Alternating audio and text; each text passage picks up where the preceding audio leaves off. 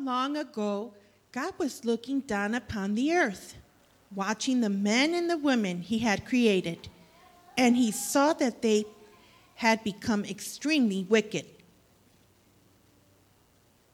There were robbers, murderers, cheats, liars, gossips, selfish, and in general, not very nice folks. The holy God saw that every thought of man's heart was continually evil. So with a mighty sigh of grief, he decided to blot out every living thing off the face of the earth.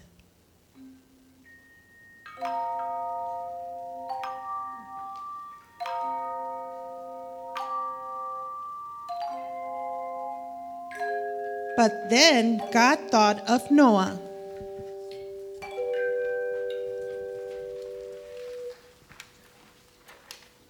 Oh, how God loved Noah, for he was a righteous man and walked with God in all his ways.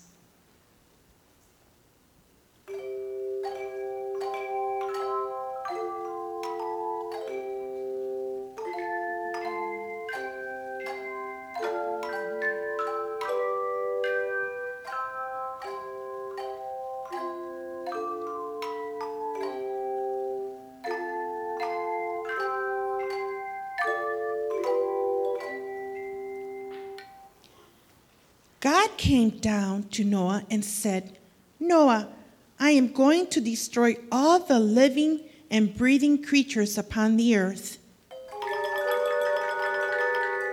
And Noah said,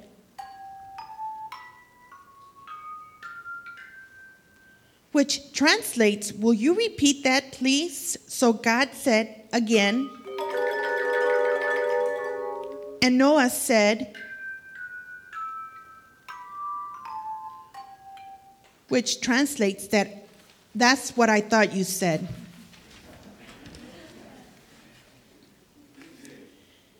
Then God continued, yes, Noah, I will destroy the whole earth by bringing a great flood upon it. However, you and your wife and your 3 sons and their wives I will save. I will also save 2 of every kind of animal, bird and creeping being that is upon the earth, male and female, and you are to gather them together. Now I want you to build a boat.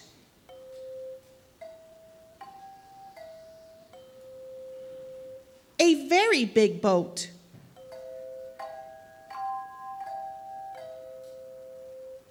A very, very big boat.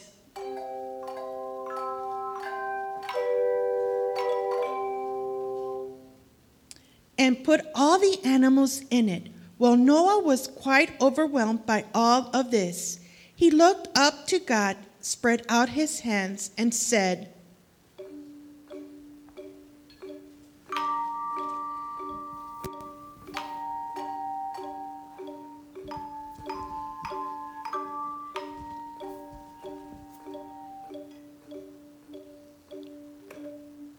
which translates, how? So God gave to Noah all the instructions he needed to build the ark, and soon Noah and his 3 sons were busy hammering and sawing.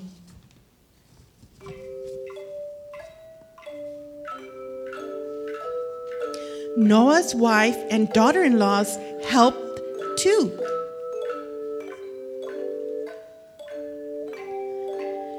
They would go for wood and help take care of all the animals. And during all this time, Noah's neighbors laughed at him and went on to their wicked ways. After many years, the ark was finally finished. And the Lord God came to Noah and said, it is time. Then Noah, very calmly, with a great deal of organization, went to get his family while God sent for the animals.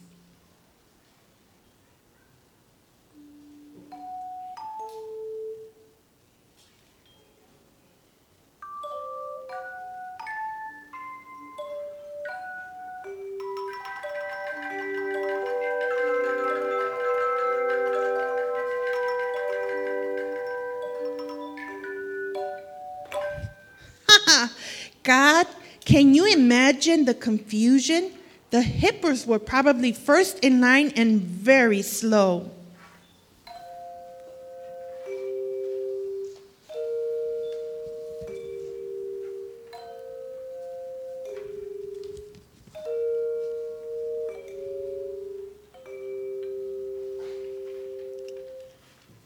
And the kangaroos shook the ramp with their constant hopping.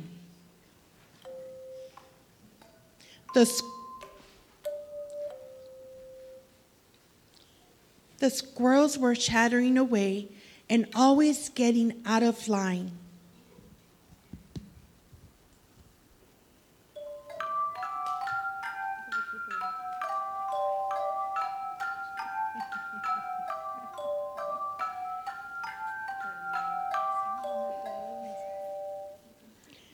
And those crocodiles, well, they kept staring at the ostriches, which made them scream.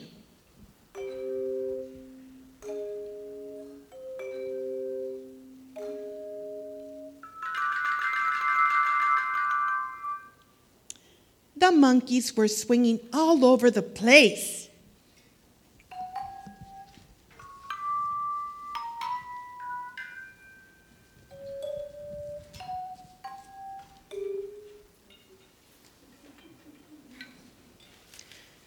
But finally, they all got into the ark, and God himself shut the great door.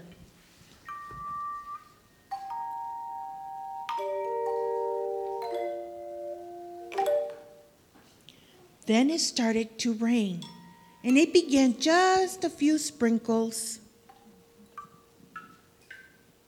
Then it grew stronger. Then it began to pour.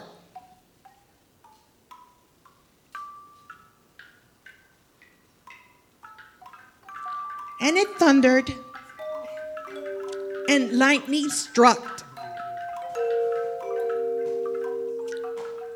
And every living creature on the earth drowned.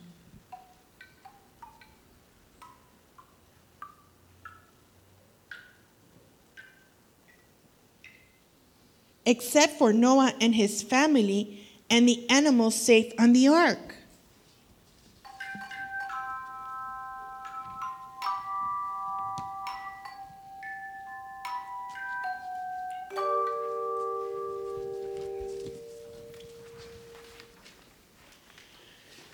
Finally, the rain stopped, but it took 150 days for the water to dry up from the land.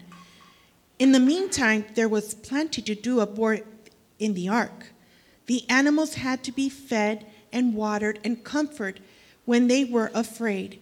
But at last the ark came to rest upon the mountains of Ararat.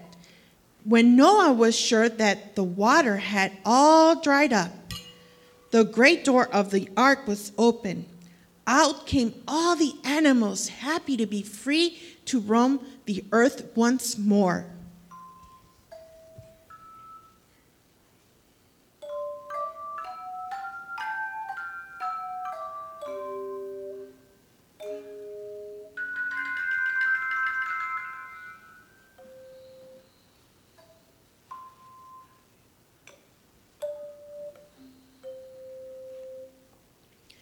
Noah and his family built an altar, offered upon a sacrifice of praise to God for his deliverance. Then God sent a rainbow in the sky as a symbol of his promise never to destroy the earth again by flood.